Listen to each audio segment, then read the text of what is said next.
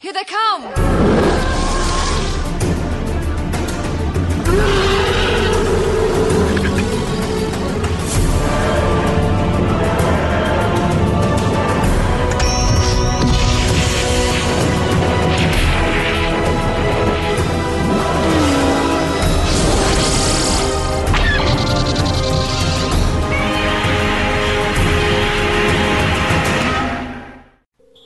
Hello and welcome to episode 160 of Effectively Speaking, the podcast that takes a look at some of the special effects sequences of film and television, be they classic, average or duff. I'm your host, Eric Moore, and with Halloween not that far off, I thought we'd go back and have another run of horror subjects. So we're going to start things off today with me and Jeff McGee commencing our first coverage of Ghostbusters as we look at the opening library scene. Well, hello, Mr. Fancy Pants. Jeff, are you of an age that you remember Ghostbusters' original release? Oh, I actually saw Ghostbusters in the theater. My brother and I went... So, I may have told this story before on the show, but if I did, I apologize. Growing up in Paris, Texas, the large metropolis that is Paris, there were two movie theaters, the Cinema and the Grand. The Grand was downtown. They each had two screens. The Grand used to be a live theater with a balcony and a fly system and everything. Well, they closed off the balcony and made it a second floor so that they could put in two movie screens.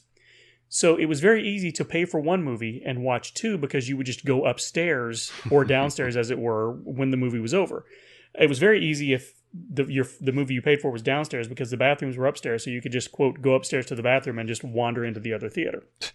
So I did that a lot when I was a kid. I saw Dragnet and Spaceballs at the same day. To this day, I don't remember the last 10 minutes of Dragnet, even though I've seen it probably 20 times, because that day the projector broke and I had to make it up to Spaceballs because I didn't want to miss any of that, obviously. So I missed the last 10 minutes of Dragnet. So to this day, I just can't remember it. But my brother took me we went to see Ghostbusters, and upstairs was playing the Cannonball Run 2, one of the rare sequels that surpasses the original. So on the same day, the same evening, I saw one of the greatest cinematic comedies ever produced and Ghostbusters.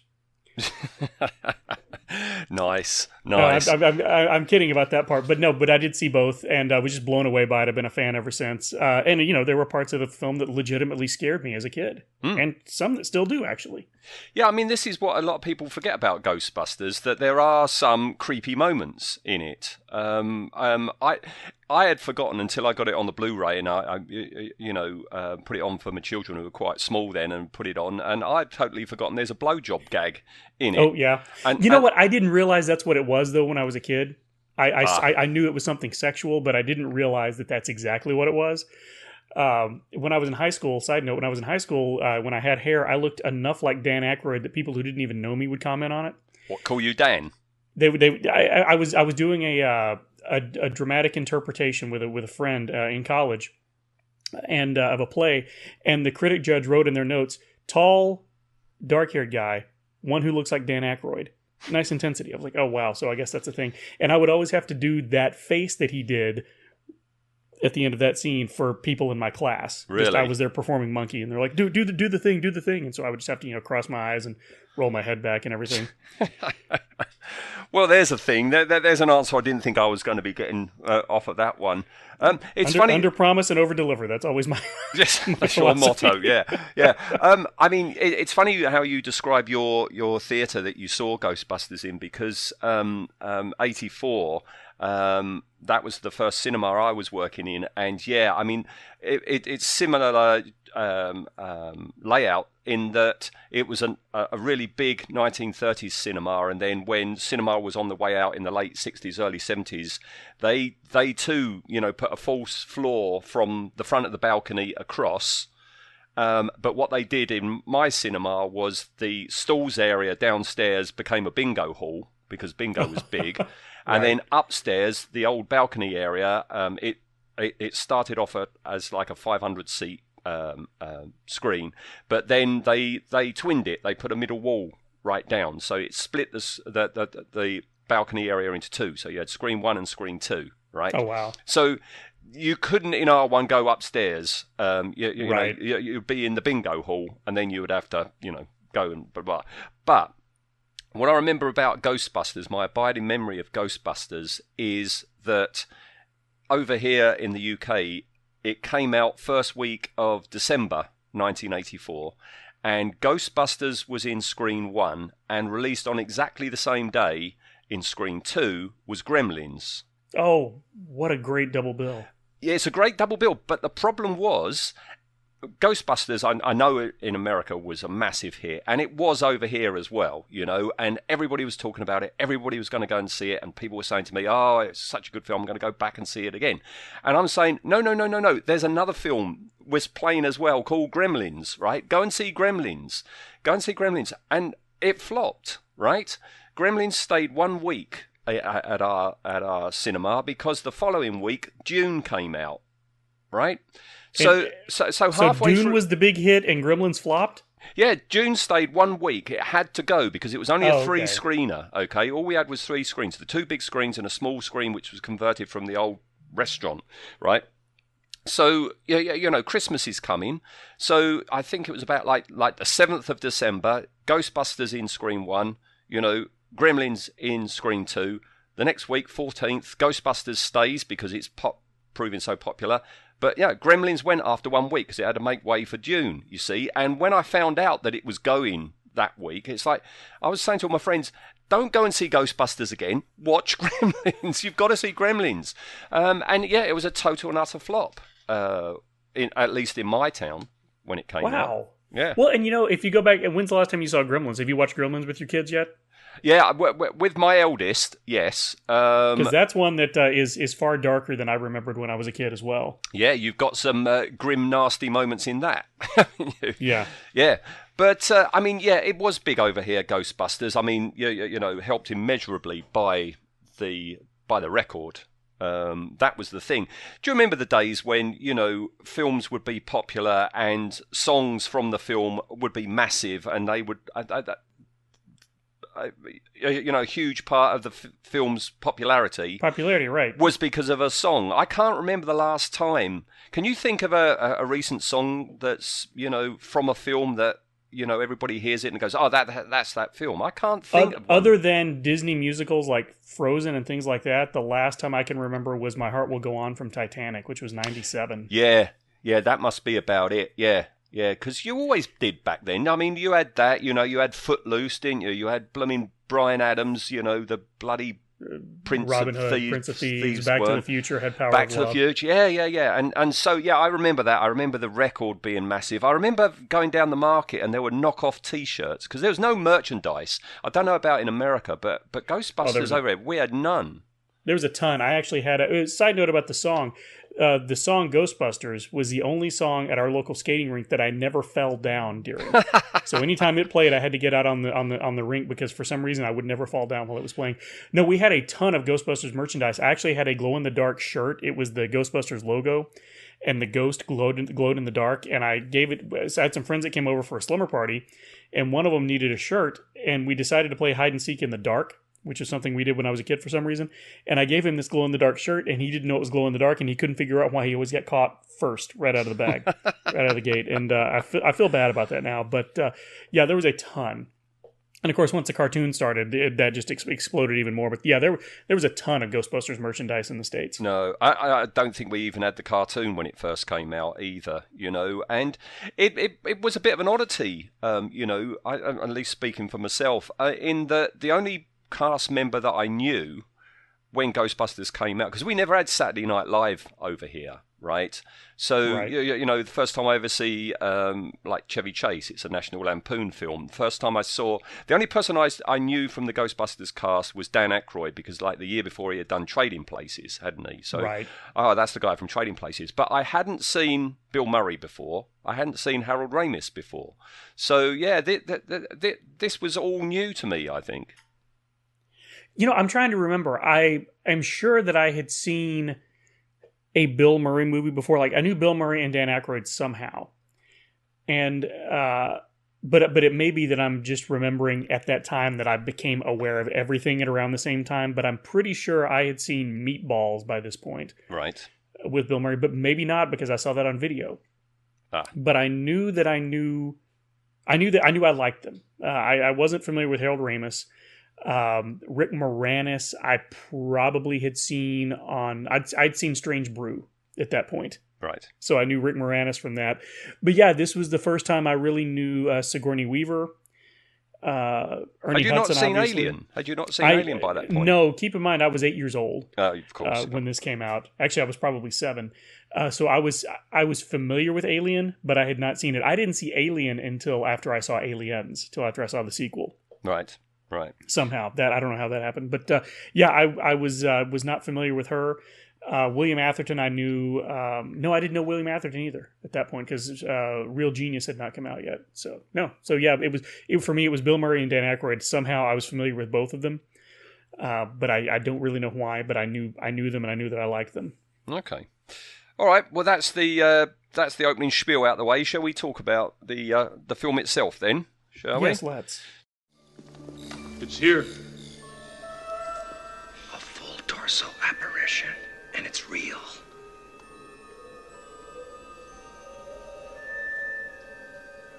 So what do we do?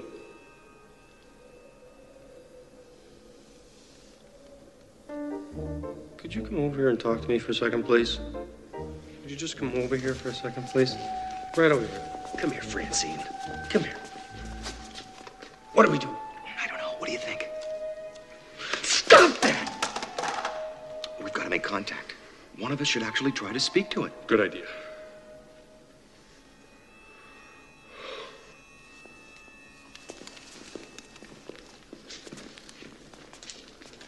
Hello. I'm Peter.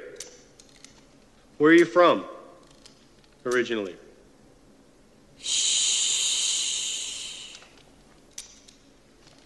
All right, okay. The usual stuff isn't working. Okay. I have a plan. I know exactly what to do. Now stay close. Stay close. I know. Do exactly as I say. Get ready. Ready? Get So, yeah, I mean, starts off New York Public Library. I recognise it. I mean, I've never been to the States. And I think if I do get the opportunity to go to the States, New York will be one of the first places to go because I recognise it, New York, from so many films and TV shows and stuff like that. I went to New York in 2019 at Christmas. My girlfriend and I went, and we, on a Sunday morning, walked past the New York this library and got pictures next to the lions and everything. And Chris Irons was super jealous. It wasn't open, obviously, at the time, so we couldn't go in. And we didn't make it down into, I believe is it Brooklyn where the firehouse is? We didn't make it over to the firehouse. She had been before, but I had never been. So the next time we go, that's our next stop is going down by the firehouse because you can do photo ops and everything there as well. Right. So yeah, a bit of a Ghostbusters pilgrimage for you. Right. Yeah. When you watch the film, I think they removed some of it, but when they first were, scouting locations and that, they wanted to, have this opening scene at the public library, but there was scaffolding absolutely everywhere, and that kind of like dismayed the filmmakers because, the stone statues play a part in this, right. And they wanted them to be prominent. You still see some scaffolding, don't you, around at the beginning? But I reckon they took an awful lot of it away, so the building is clearly the New York Public Library. Right, I believe they did remove quite a bit just to shoot and probably just had to move it back, which is funny because anytime you go to New York, you're going to see scaffolding everywhere anyway because something's always being worked on. Right, gotcha. Something that dismayed me somewhat, looking into behind the scenes and researching for today, is when we go inside and we see Alice the librarian trundling along with her trolley, is to find out that I'm actually 3 years older than she was in that film. Oh wow! Now to me that's a little old lady, but apparently I'm three. She was 56 when she made that, and I'm 3 years older than that. That's depressing, isn't it? No, because you don't look your age, and she's one of those actresses. She's kind of like William Hickey. She always looked older than she really was. Right. I mean, you know who William Hickey is, right? Yes. Yeah. Uncle Lewis. When he was in Christmas Vacation, he was in his 60s. Blimey. Yeah. So she's wonderful. She's one of those actresses that anytime she showed up in anything was in an episode of Night Court or even East Ventura. She's always so much fun. I always liked her. She fits right in, doesn't she, with Yes. our main cast when they're going to be talking to her. But there she is. She goes down into the basement, and I hadn't realised, because you know when you're podcasting and you're watching something to podcast, you watch a bit closer than normal. I didn't realise that this scene, when she goes downstairs, that's one shot. It's all done in one take. That's one long tracking shot. There is a lot of really intricate and interesting camera work in the whole movie, but this one especially to start off with. And it's funny, this is such a strange way to start a movie like this because it's a really slow opening. I'll be honest, when I was a kid and I watched this on VHS, I would sometimes fast forward through this because it was too slow. Right. And now as an adult, I'm like, oh no, this is all atmosphere. This is mood setting. Yeah. And part of it is that long tracking shot with the sound. This was the first time I'd really listened to the score and the soundtrack. I have the score on vinyl. So I was able to listen to that, and you can hear so much more than you can if you're streaming it. And when you're watching it on Blu-ray or 4K or what have you, you can hear so much more of the soundtrack, and there's so much interesting stuff going on there as well that just it sets that mood. And you're right, the tracking shot is part of it. I don't think Reitman gets enough credit as a director. No. For stuff like that. No, I mean, this is almost John Carpenter-esque. I mean, right. The camera is actually going down the stairs in front of her, so looking at her as she descends the stairs. Then the camera stops as she walks past the camera. Then it follows her down all these aisles, and then as she goes down the aisle, we have the books passing across the aisles, and she stops, she turns, and then she looks back, and that's one take. There's no cuts away at all or anything. Her descent down the stairs, down there, past the books, through the books float in the air, and she's unaware, and she turns around, all in one take. I'd never ever noticed that before. Me either, and it's great because it kind of gives you the sense that you're getting the point of view of the ghost that's following her. Yes. Well, as I say, exactly John Carpenter, it could be Yeah. the shape down there, Right. Yeah. And we get our first cut, or the cut is when she goes round that corner. That's where we cut to the next shot, and that's when she's at a desk, and she goes off down another aisle, and that's when we get the library card moment. I'll talk about that in behind the scenes, how they did that. But I remember watching this with an audience because I'm waiting for the big jump scare coming up, and it's quite a charming little spooky moment. This, isn't it? It really is. Like I said, when I was a kid, I didn't appreciate it as much, but as an adult, you can appreciate that it is spooky. Is the perfect word to describe it because it is. It's setting that mood, and you're realizing, okay, yeah, this is a comedy, but this is also. We talked about it. It legitimately has some scary moments in it, and that's what makes it all work. This helps you buy into the reality of the whole thing because you're just seeing this woman live her life down in this basement. Yeah, and she starts to panic. She runs. She comes around a corner, stops, sees something, screams. There's a lot of wind, and a big light. A big light, and we go into that song, don't we? And the opening. Which is still making money for Huey Lewis. Yes, it is, isn't it? Yeah. So after the opening credits, we go into the psychic scene, don't we? With Bill Murray, which I always used to watch because, again, if you're a projectionist, you put the film on, you wander downstairs, and you just stand at the side and watch certain moments. And I remember always watching.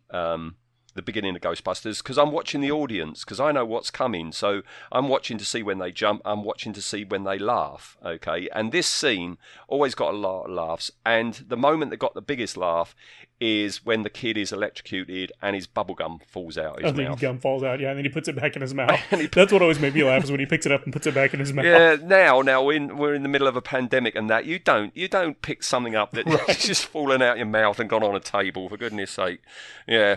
That's a nice little scene. I think, as I say, this is my introduction to Bill Murray. This is the first time I ever saw Bill Murray. Seems a bit odd now, though. You know, I don't know how old Bill Murray was when he made it, but he's hitting on a teenage girl, which seems a bit weird now. But then in comes Jeff. I mean Dan, and Right. tells him, "Come on, we're off. We've got a genuine case." And that's when they go off and see our Alice there. And she's really good. Her delivery of the line, "I had an uncle who thought he was Saint Jerome." Uncle thought he was Saint Jerome. And then there's pause and just Bill Murray's, "I'd call that a big yes." Yes, yeah. And then it's like, "Alice, are you menstruating right now?" And the whole "back off, man, I'm a scientist," which I've seen on so many T-shirts. Yes. Right. And then we get Harold Ramis. I've forgotten. We've got Harold Ramis. There he is. There's Egon with his lovely little PK reader device thing. I wish they had made them. When the film came out, I would have bought one of them in a shot. I know they made some again when the cartoon started, but they were obviously were not film accurate. They were made to look like the ones in the cartoon. And they've released some in recent years. But yeah, if they had made one then, yeah, they could have had all of my money. Yeah, but now, I mean, it'll be more high tech than the original, won't Right. it? You know, with everything now. On a smaller side there, I mean, Ghostbusters is popular in the UK now. I know because I'm still with the 501st, and in the UK there's an offshoot to that called Real Icons. And it's still the same exacting standards of authenticity for all the costumes, but it's not Star Wars. It's anything, film and TV characters, okay? Oh, and nice. I know from talking to the guys, who have got, Ghostbusters outfits, those proton packs cost a fortune. If you want a screen accurate proton pack, good grief, the amount, it's hundreds upon hundreds and hundreds to build one of them. My best friend Taylor, and we have another friend named Chris who lives in Georgia, who has a car. I think it's a Mini Cooper decked out to look like the Ecto One. Right. And my friend Taylor, who lives in Denton, about 30 minutes from me, has started. He's put together a Denton Ghostbusters crew, and he's built his own proton pack and everything. Got his picture yesterday with Adam Savage at a convention here with his all of his getup on, and it looks pretty screen accurate. And his trap and everything, it's great. But he's built most of it himself, so that's how he got around the hundreds of dollars. I mean, yeah. Even if you're going to make it yourself, it still costs hundreds because you've got to get all these screen accurate parts, And I can't remember. One of the guys was telling me what the backpack and the gun bit was made from, and there's really rare, cables that you can't get anymore because we've all gone digital and we haven't got analog cables anymore, and coax cable and stuff like this, and connectors and stuff like that. If you want the real deal, it takes an awful lot of sourcing and an awful lot of money. The best ones that they've got is now, because it's the same with Darth Vader's voice box and stuff like that. There's quite an industry in all the add-on bits that you can have, and to have one of those proton pack gun things and you turn it and it has that firing up noise. That's brilliant, Oh, it's so much fun, yeah, and it really. It's funny to me that Ghostbusters has had so much staying power because we had you were talking about that. We had the movie in '84, the sequel in '89. In between, we had the cartoon series. Then we didn't really have anything until 2016, when the reboot happened. That was not well received at all. Yeah. Mm. Yeah, and in between, there just wasn't really a whole lot. And it's just always been amazing to me how much staying power the property has had. That you still have people to this day cosplaying as them. I think it's the same thing as with Star Wars, is that it made an impact. You say you were 8 years old. It made an impact on you. That stays with you. Then when you reach adulthood and earning money and have disposable income and you want a hobby, that's why you can now get build your own Ecto One car and stuff like right. this. It's definitely part of all that, isn't it? It is, and I think the main thing behind it, I think the main reason behind it is the fact that at the end of the day, it's a remarkably well done film. It's almost a perfect film, really, in a lot of ways. It's just kind of sort of perfectly executed, and I think had it been one that was just tossed off, that was popular at the time, there's no way it's going to have that kind of staying power. But the reason that younger generations are finding it, and the reason that it holds up, is because it is a very well done film. It's perfectly cast, perfectly edited. The writing is great. We already talked about the direction is phenomenal and doesn't get nearly enough credit. So I've just every time I watch it, I'm reminded of what a good movie it is. Yeah, very well said, Jeff.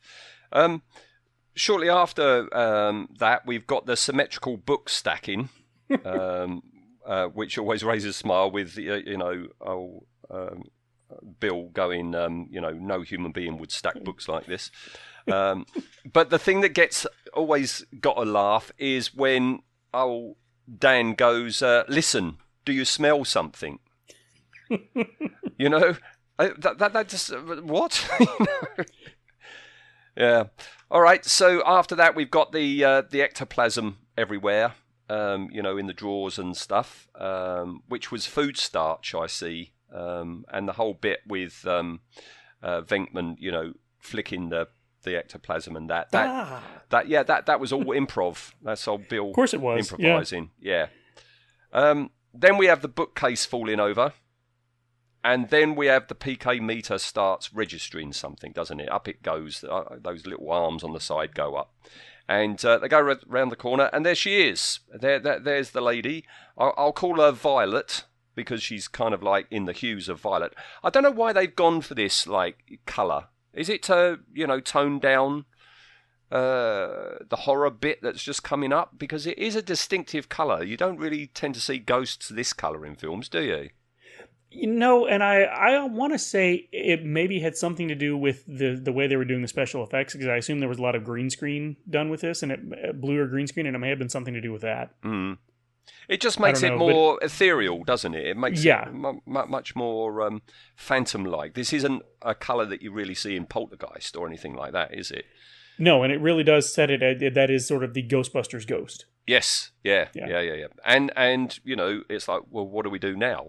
Right. And they don't know what to do now. They've never encountered a ghost before, and old Venkman's given the job of going to talk to her.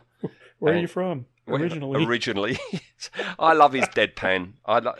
No one does deadpan better than Bill Murray, No, not at all.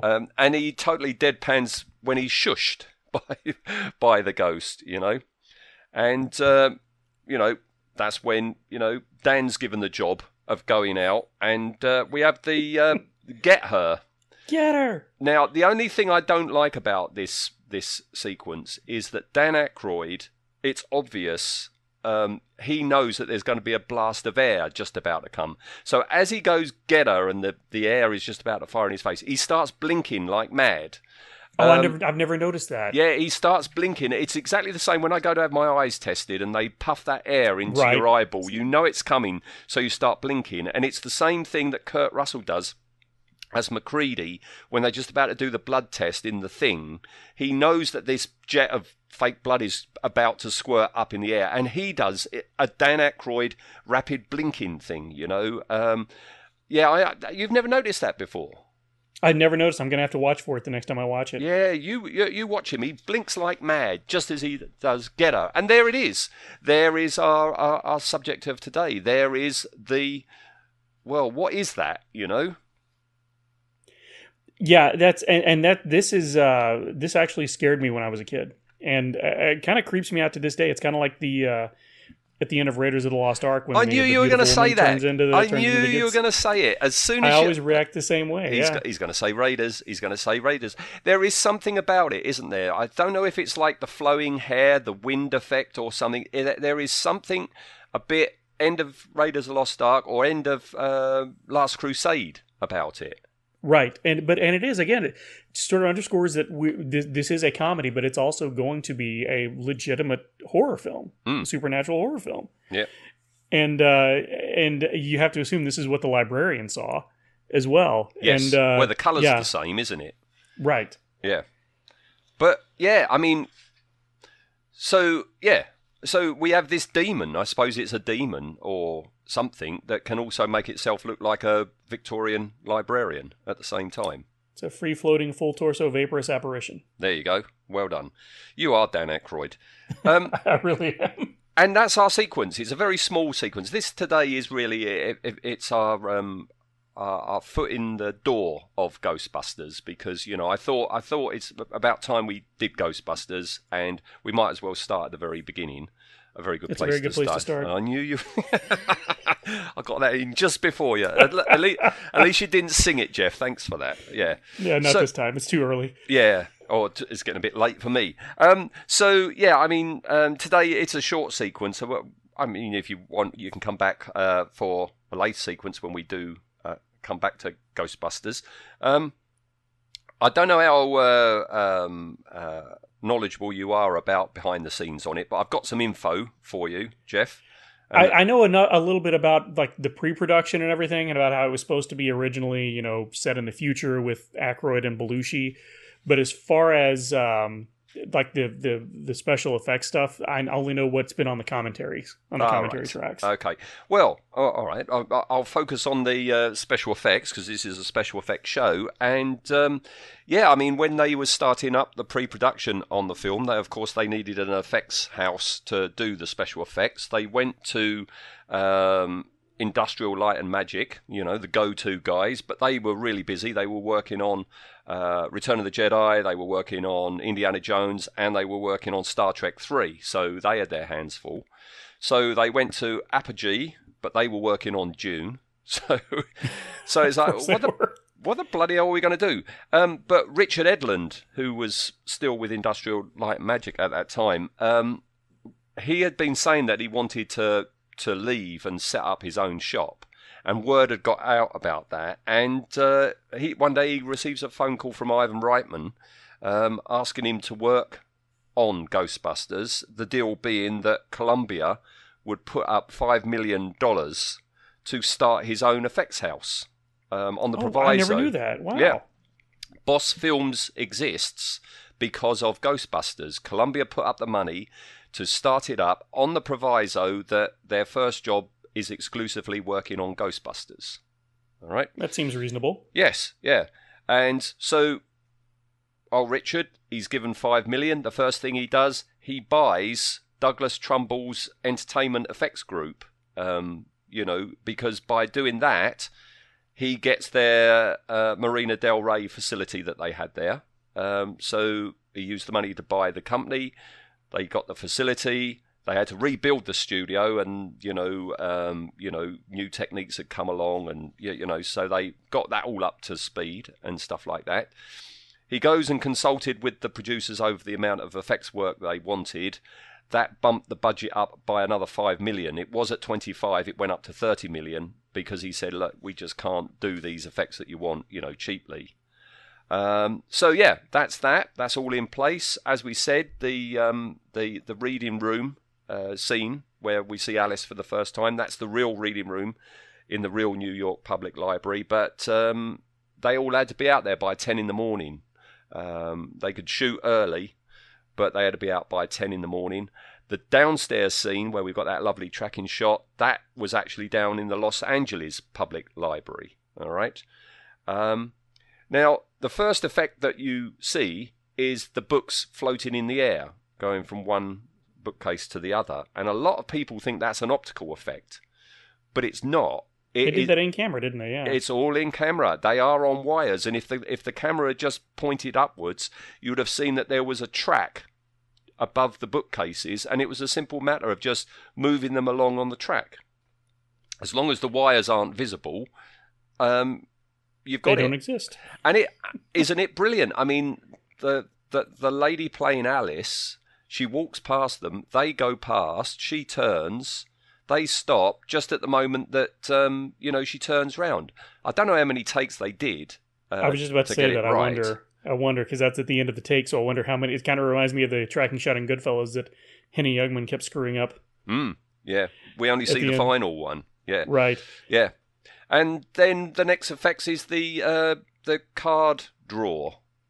Though that they're opening, and the way they achieved that was on the right. That wall behind those drawer cabinets is fake. What you've got behind there are some operators who are manually pushing the drawer out, and then all they had was some compressed air fired down a tube to just blow them out one after the other. It was as simple as that. I'm always amazed by that because it's so smooth, and they all move out at such a uniform pattern that I always assumed that it was something else. Yeah, Because it's sort of the opposite of A Christmas Story when was it Schwartz got his or Flick or Schwartz got his tongue tucked to the light pole. They had a vacuum cleaner sucking his tongue through the pole. And this was the exact opposite. And I've always been amazed that they were able to get that smooth of an effect with just the compressed air pushing out. it is amazing, isn't it? It always reminds me. It is such a simple thing, but it looks so brilliant. It's the same thing, I think, in Close Encounters, where you've got the screws undoing from the plate in the floor, and you just know that's a practical effect. That's not optical, but it looks flawless, And I think what you were saying earlier about, Ghostbusters has, stood up to the test of time, is an awful lot of these effects are practical effects, therefore they don't date. Right. Yeah, you don't have some well, it was okay for its time, computer generated or optical effects. It's all done in camera, so it was actually happening, so that's exactly what it looks like. Yeah. And then the big effect, this beastie at the end, this demon, was a mechanical puppet. All right, I've got lots of photos which I'll put on Facebook. It went through a lot of design stages. The various designs were considered, and when they had pretty much nailed the design they wanted, a guy by the name of Mike Brian Wilson built a mock-up out of PVC pipe and glue and wood, and he made a maquette, if you like. And once that was approved, they built the full-size one, and the face of this demon is actually sculpted over a mould they had taken off of the actress Ruth Oliver, who played the librarian. Now, Steve Johnson, when this transformation happens and it goes like that, he wanted the ghost's head to lower, he wanted the shoulders to raise, her deltoid to her bicep to elongate, her wrist to elongate, her fingers to grow, her mouth get bigger, and her head to flatten, right? That was the shopping list. That's what they wanted the transformation to be. But it all had to be achieved in just over a second. I think it was about 35, 40 frames they had to do this all in. Now, the trouble is, this is a puppet, right? And Steve realised that the puppeteers, there's no way they can do that in real time, because to do all those things, lengthening the head, flattening, stretching, you'd need about 30 operators all working in unison to make it all happen in about a second and a half, right? And that's just not possible. It's just not possible. So it had to be mechanized. It had to be a mechanized puppet, all right? And they gave the job to John Alberti, and he did it. He made a mechanical pneumatic system that, at the press of a button or pull of a lever, it would do all those things all at once, Brilliant bit of engineering, because, that means you've got an understructure of, wires and what have you to operate all these things. But you wouldn't know that when you watch that scene, that you've got an animatronic underneath that, would you? You wouldn't. You would not know it at all. And again, it like you said, it holds up to this day. Yes. You could have asked me before this how they did them. Like, I have no idea. Yeah. I assume that they found a ghost and just put it on camera. Yeah. I mean, now that would be all CGI, wouldn't it? And it would pretty much look exactly like that. But no. This was all done by. They got it down to one guy could do it. Just pull a lever, and it would do it in that second and a half. And they filmed it, against a black screen, and that was it. Put into the shot. The last bit of info I've got is that when the demon roars, it was actually meant to say or shout out "quiet." Did you know that? I did not know that. Yeah, and that's because Bernie Wrightson, the fabulous Bernie Wrightson, who is well known for doing some amazing horror work. He was one of the concept designers, and he did a sketch of the demon version librarian shouting "quiet," and Ivan Reitman liked that, and that was the original plan, was to have it shout "quiet." But I don't know why they changed it to a roar. Maybe if it was going to be quiet, you're then talking about animating the lips to make it look like it says quiet. I don't know, but yeah, Well, originally it could was also gonna be say that quiet. nobody understood what it was saying anyway, and the roar just sounded better. Yeah, yeah. So that's what you got. You just got the roar, and that's it. That's all the behind the scenes. And it's always been interesting to me that they sort of pulled a Jaws here. They didn't show us the ghost the first time, and then we do see it the second time, which I think that's what makes the this whole scene that much more effective. Yeah. We see one person get scared by it, but we don't know what it is, and then they finally reveal it. I could see them very easily have just not revealing it either time, and it been a real letdown. So I'm really glad that they spent the extra time going through that. And man, I didn't realize that there was that much that went into it, and they had such exacting specifications for what they wanted. Yeah. Like, I don't know, how do you look at that and say, okay, this is what we need to make this work just in your head? Yeah. Yeah. And I think this is it's a good effect that you know, it sets the tone, it sets the pace for what we'll be seeing in the rest of the film, doesn't it? Right. Yeah, you let you know, hey, this is going to be a comedy, but this is going to be legit scary as well. So settle in. Yep, it's settle in. Yeah. All right, that's it. That's done. So it's been a while since we've done an Effectively Speaking. It's been a while since you've done an Effectively Speaking. I don't know if you remember, but we've got to rate this effect sequence. Well, the three effect sequences that we see in this. We've got the demon, we've got the cards, and we've got the books.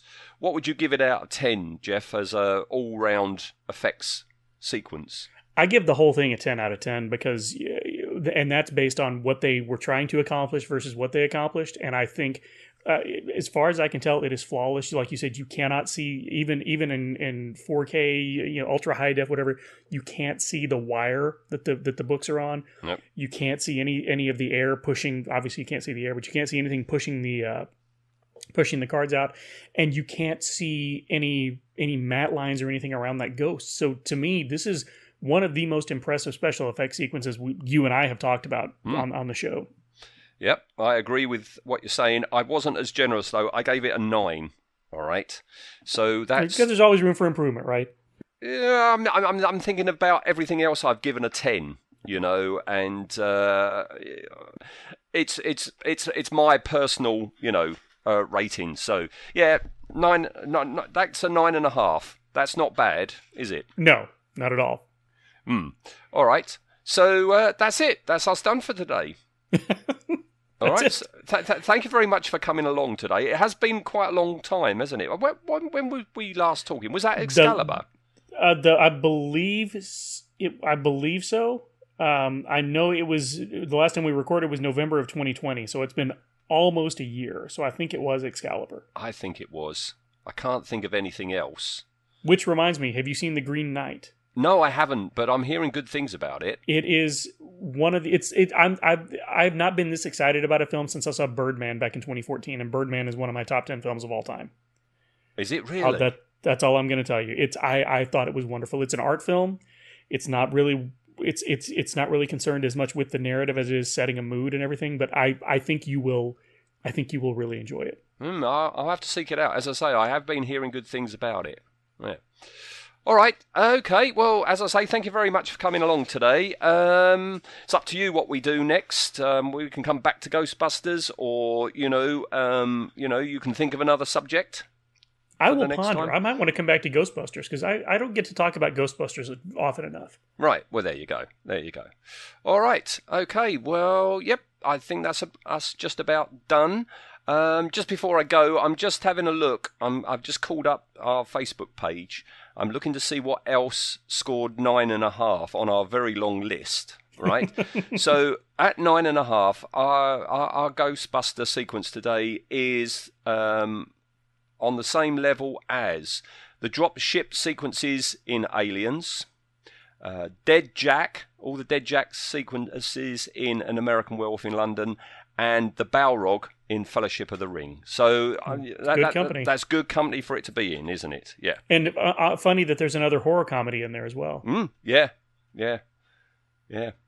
I think the thing is when you're doing a comedy, you have to make sure that everything looks twice as real as it ordinarily would, because the comedy is going to undercut the horror so much that you've got to make sure everything is. It's kind of like the Harlem Globetrotters have to be better basketball players than anybody on the planet because they have to make it look easy. Yes, yeah, that's an excellent way of putting it. Excellent. I can tell why you do podcasts, Jeff. Yeah. Oh, thank you. Yeah. All right. Okay. You get off then, and hopefully I'll be speaking to you soon. I hope so. All right. Cheers, then, Jeff. Cheers. Right, bye bye.